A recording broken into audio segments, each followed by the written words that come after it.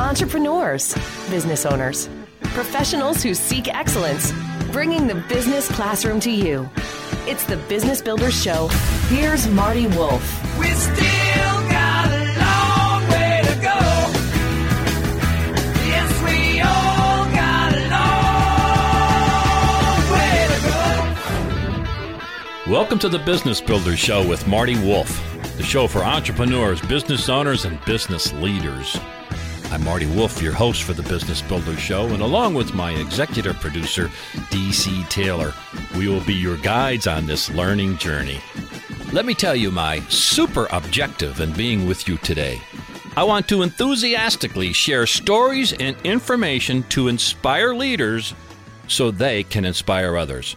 I'm proud to let you know we record the Business Builders Show in the studios of 94.3 FM The Talker, which is part of Bold Gold Media, and I'm in Scranton, Pennsylvania. The Business Builder Show is distributed by C-Suite Radio. You can find all our shows and many other great shows at csuiteradio.com.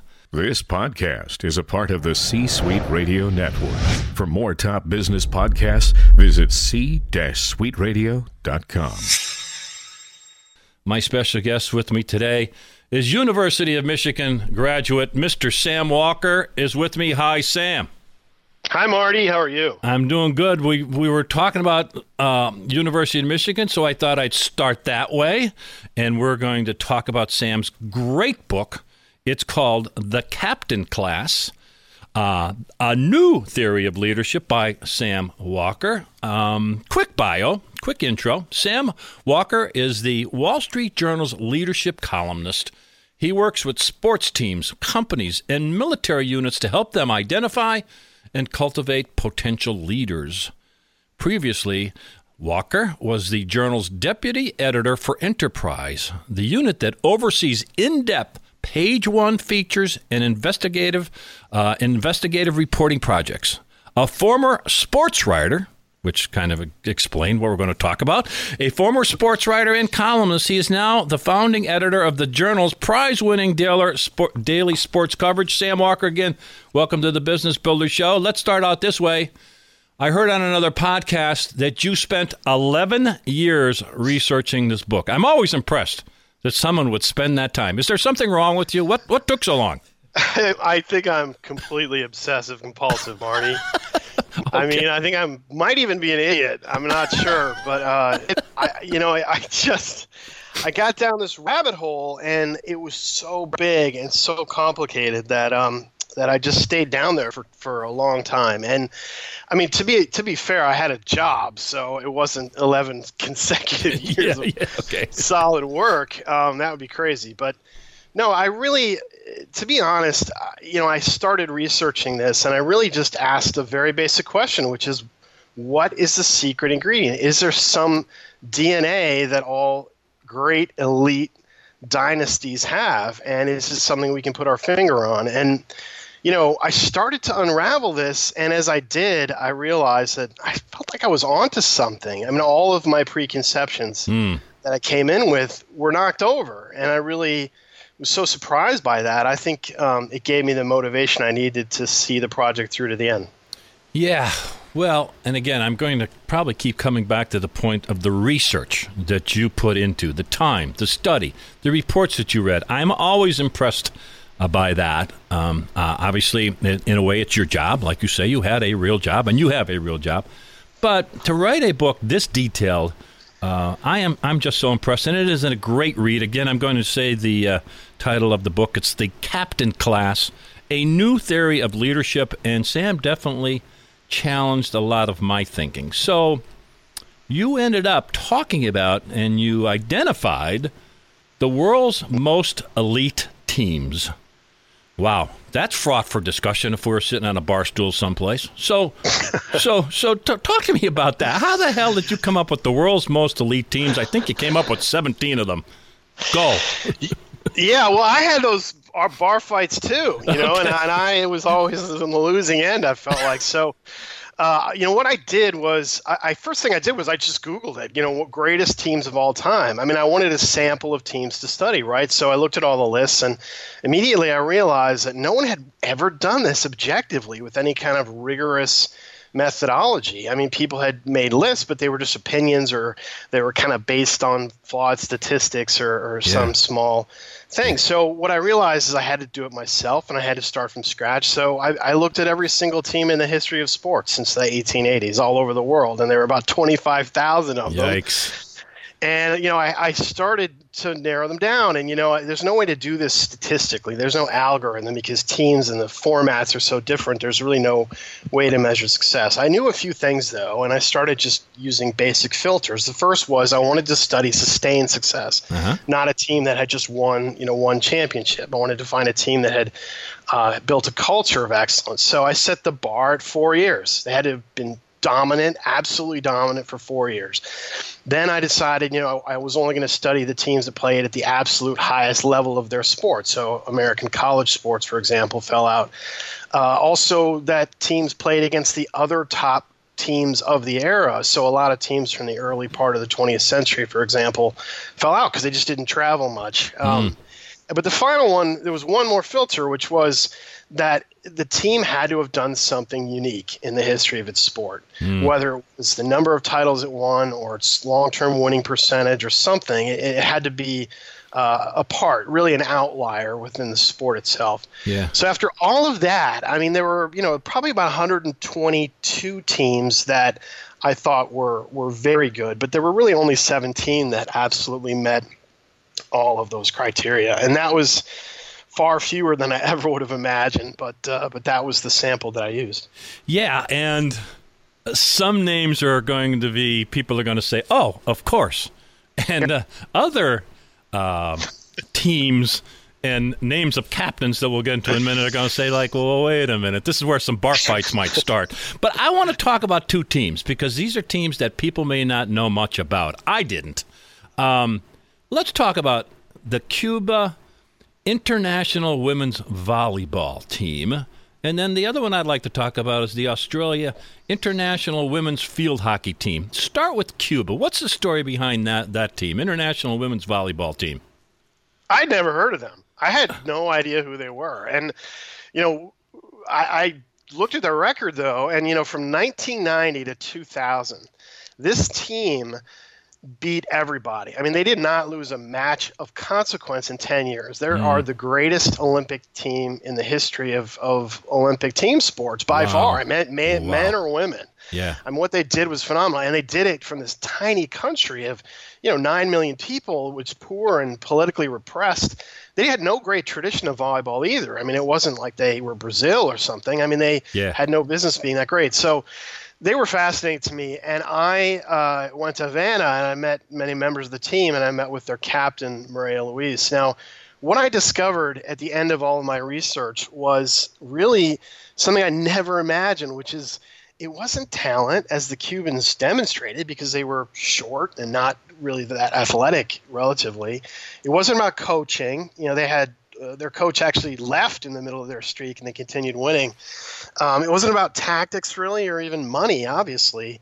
The thing all these teams had in common, including Cuba, was that they had the same kind of captain. And these captains were not what I imagined. I mean, not at all. I thought leaders were stars, charismatic people who loved the spotlight, who were very diplomatic and who took the big shot with the game on the line and, never pushed back and never introduced conflict on their teams. What I found was that they were completely the opposite. And in many cases, they were role players, and they were not the best players on their team. They were not interested in celebrity and attention. And Maria Luis was such a great example of this. She was also a great example of something else that was interesting, which is that all of these great captains really pushed back, and they could be hard to manage. And they also pushed the rules to the absolute breaking point. And there was this famous match with the Cubans now, and it's what I wrote about in the book. They were really struggling in the middle of their great winning streak in the Olympics in Atlanta, and they lost a couple matches in the group stage.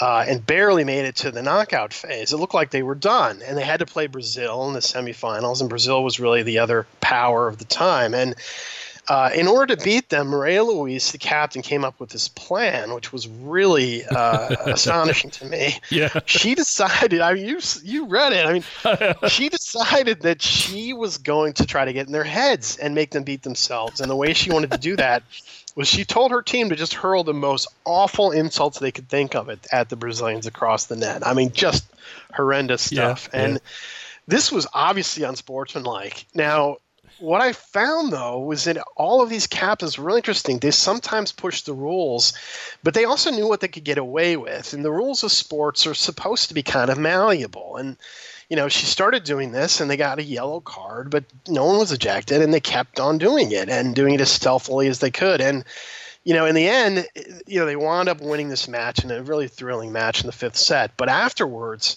you know, the whole thing got out of control, and one player bumped another, and in the locker room, they got into this huge brawl. I mean, and they had to call the Atlanta police to break it up. These two teams were fighting for a long time, and it was a mess and a huge humiliation for volleyball, but also for the Cubans. And what I didn't understand was how a leader could do this and what it said about leadership. But what I found in looking at science, but also in talking to these captains, was that they almost had a kill switch. They saw this sort of aggressive play as a tool they could use in a tough moment, as the moment they were in, when the stakes were high and the rewards were great. And they would sometimes do this, and they would know how to get away with it and try to operate within the rules, but they would go as far as they could. And the thing that was fascinating to me was that when I talked to Maria's teammates about this, they said, well, there was only one person who was trying to break up the fight, and that was Maria Luis, the person who started it. So the minute that aggression wasn't useful, she shut it off. And, you know, it was a tool that she used. And that's the thing about all these captains. You know, they had these 7 behaviors that I mentioned. And they weren't great. They didn't have incredible God-given talent, but it was all about behavior. It was about the decisions they made, especially in difficult situations. And that's really what leadership is. It's about behavior. It's about decisions, choices, and what you do for your team when things are about to fall apart. Some of these captains were a real pain in the ass. To management, to their teammates. You know, I mean, I'm reading this and thinking, like, I guess the title is accurate. A New Theory of Leadership by Sam Walker, the captain class. Because some of these stories are unbelievable.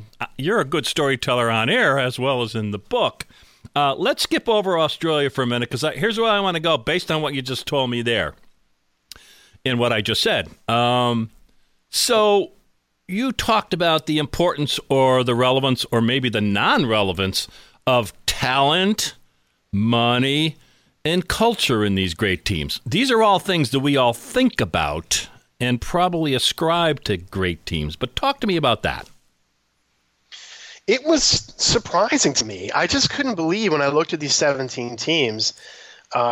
Some of them had great talent. Some of them were okay. I mean, they didn't always have elite athletes. And their tactics sometimes were brilliant. Sometimes they were pretty ordinary. And some of them had money. Some of them had very little money. It didn't seem to matter. It's not that those things aren't important. What I realized was that it takes a lot of things to have a great team, especially a dynasty.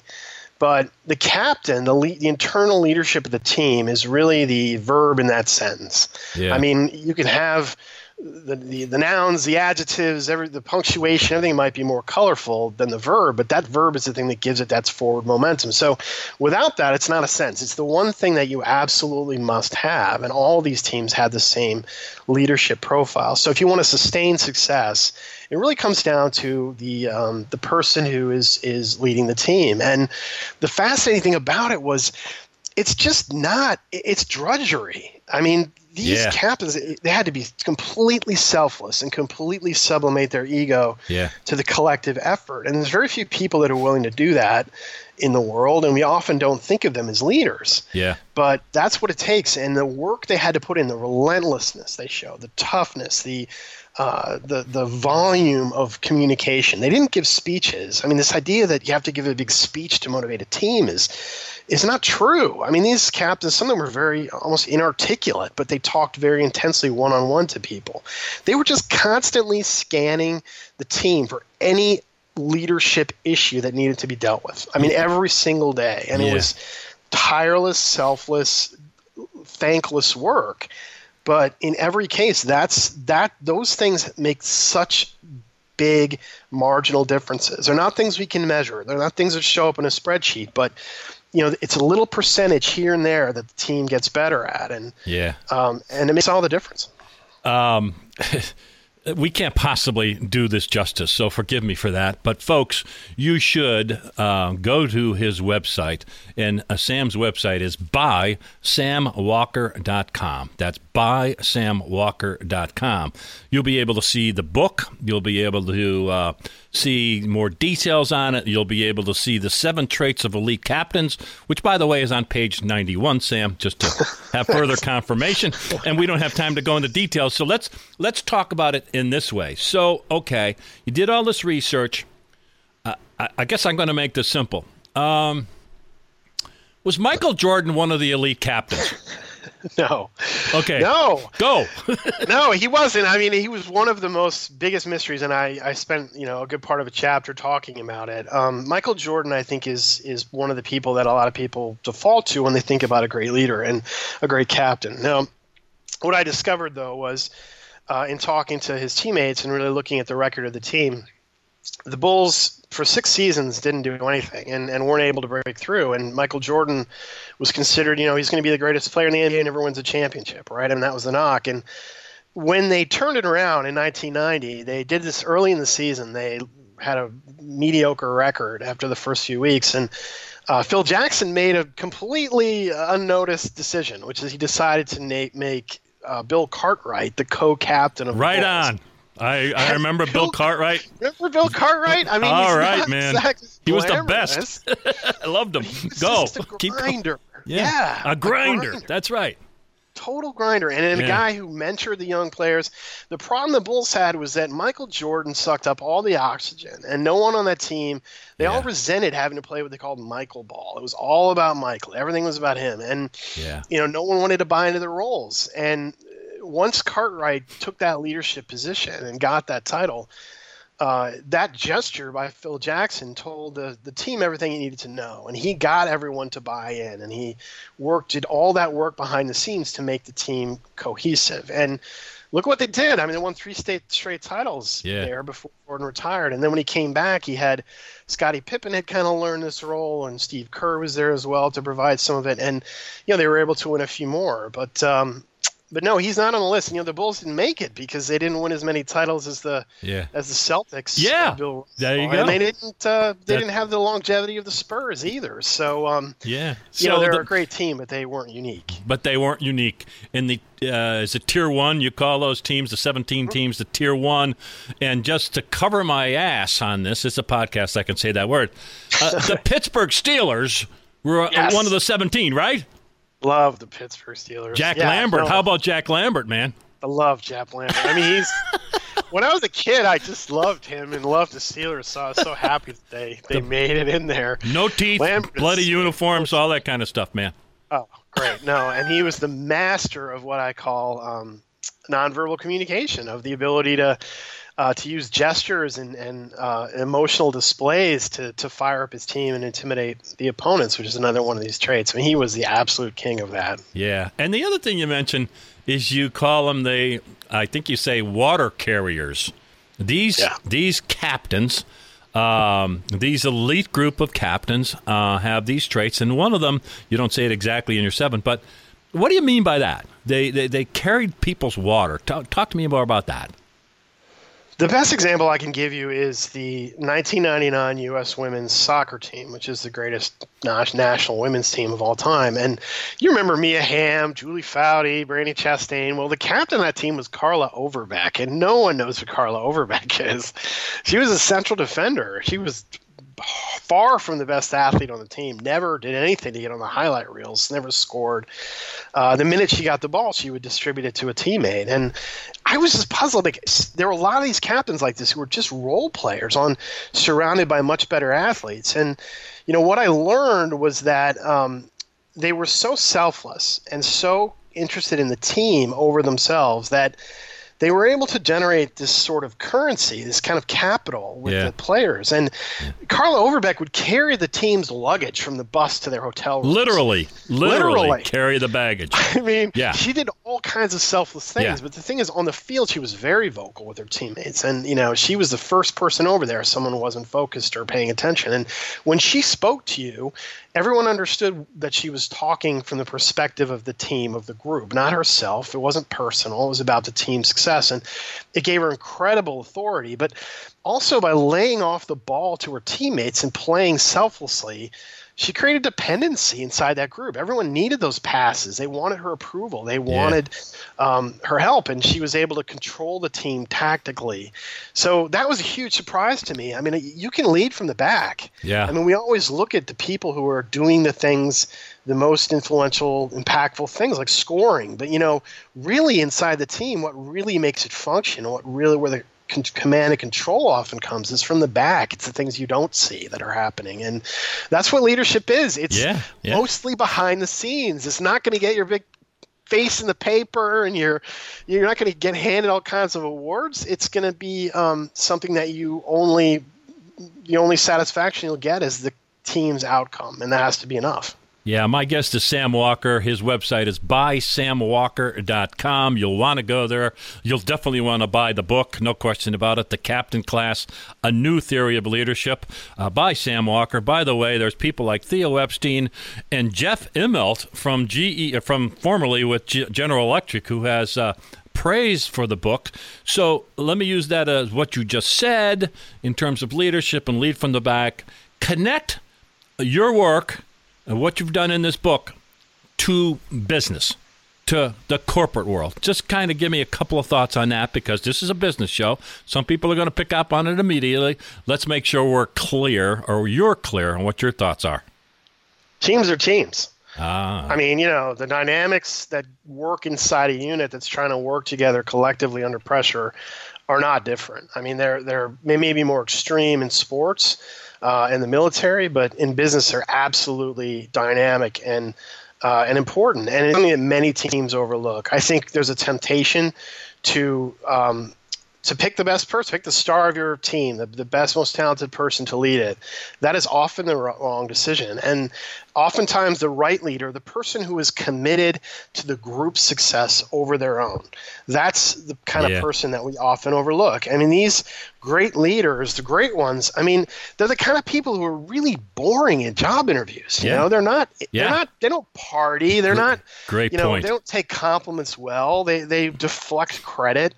They're not necessarily great talkers or speakers or charismatic people. They may not have the flashiest resume. They're hard to spot.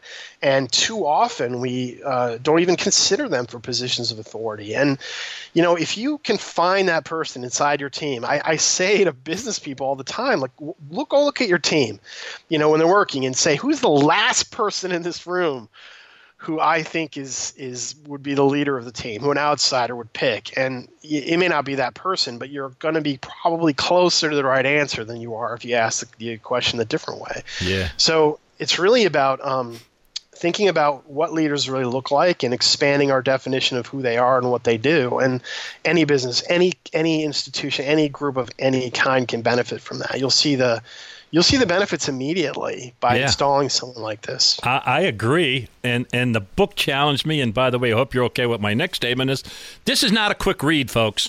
If you take this seriously, as I did, and usually I can rip through a book pretty quick because I got to read a lot of them. This took me a while. I had to stop. I had to think. I go like, is that guy really saying this? Like, what the hell? And by the way, I wouldn't have details on this. They have to read the book.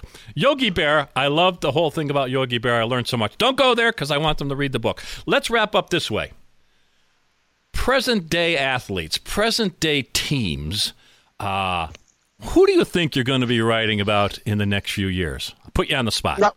I mean, the Golden State Warriors are my favorite. I mean, they're a beautiful example of this. I mean, you have Steph Curry, who's amazing. You have, Kevin Durant. You have Draymond Green. You have all these people that are very much the face of the team. The captain is Andre Iguodala, the leader of that team, the guy who fulfills this role. And they have a great leadership group. And Steph and Draymond Green performs some of those leadership functions too. But they're a beautiful example of how this works. They have a coach who's a partner with the players and who partners with the captain. But it's really Iguodala. It's Andre Iguodala who, was fine having Kevin Durant come, even though it meant he was going to come off the bench.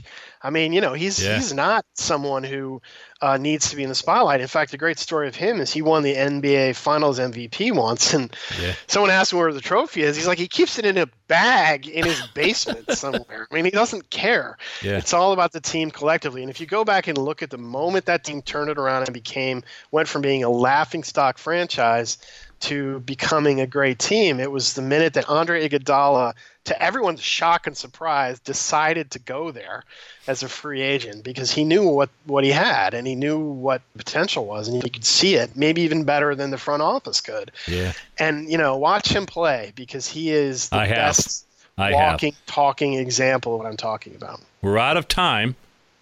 People have to read this book because I have faith in some coaches like Steve Kerr, but they have to read the book. We're laying the breadcrumbs out. So Sam Walker's day job is with the Wall Street Journal, and he has written a phenomenal book, very well researched. Everybody should read this that's considering the idea of leadership. You have to understand this new theory of leadership. The book is The Captain Class. Sam Walker, fantastic job. I enjoyed the book. Keep up the great work. And, folks, one more time, his website is buysamwalker.com. Thanks, Sam. Appreciate it. Thank you, Marty. Thank you for listening to the Business Builder Show with Marty Wolf. Reminding you to find all our shows and many other great shows on C-Suite Radio. That's c-suiteradio.com. On behalf of myself, Marty Wolf, your host, and DC Taylor, my executive producer, thank you for listening to the Business Builder Show, but stay tuned for information on how you can become part of the C-Suite Network. Bringing the business classroom to you. It's the Business Builder Show with Marty Wolf. As a loyal fan of this C-Suite Radio show, we've got an unbelievable offer for you. Listeners to the Business Builder Show get 50% off a C-Suite Network membership. The C-Suite Network will help you become the most strategic person in the room. You'll have access to top-notch benefits and networking, all helping you get the most out of your position. Take advantage of this limited-time offer today. Learn more about the C-Suite Network membership at c-suitenetwork.com/CSR. Again, that's 50% off a C-Suite Network membership at c-suitenetwork.com/CSR.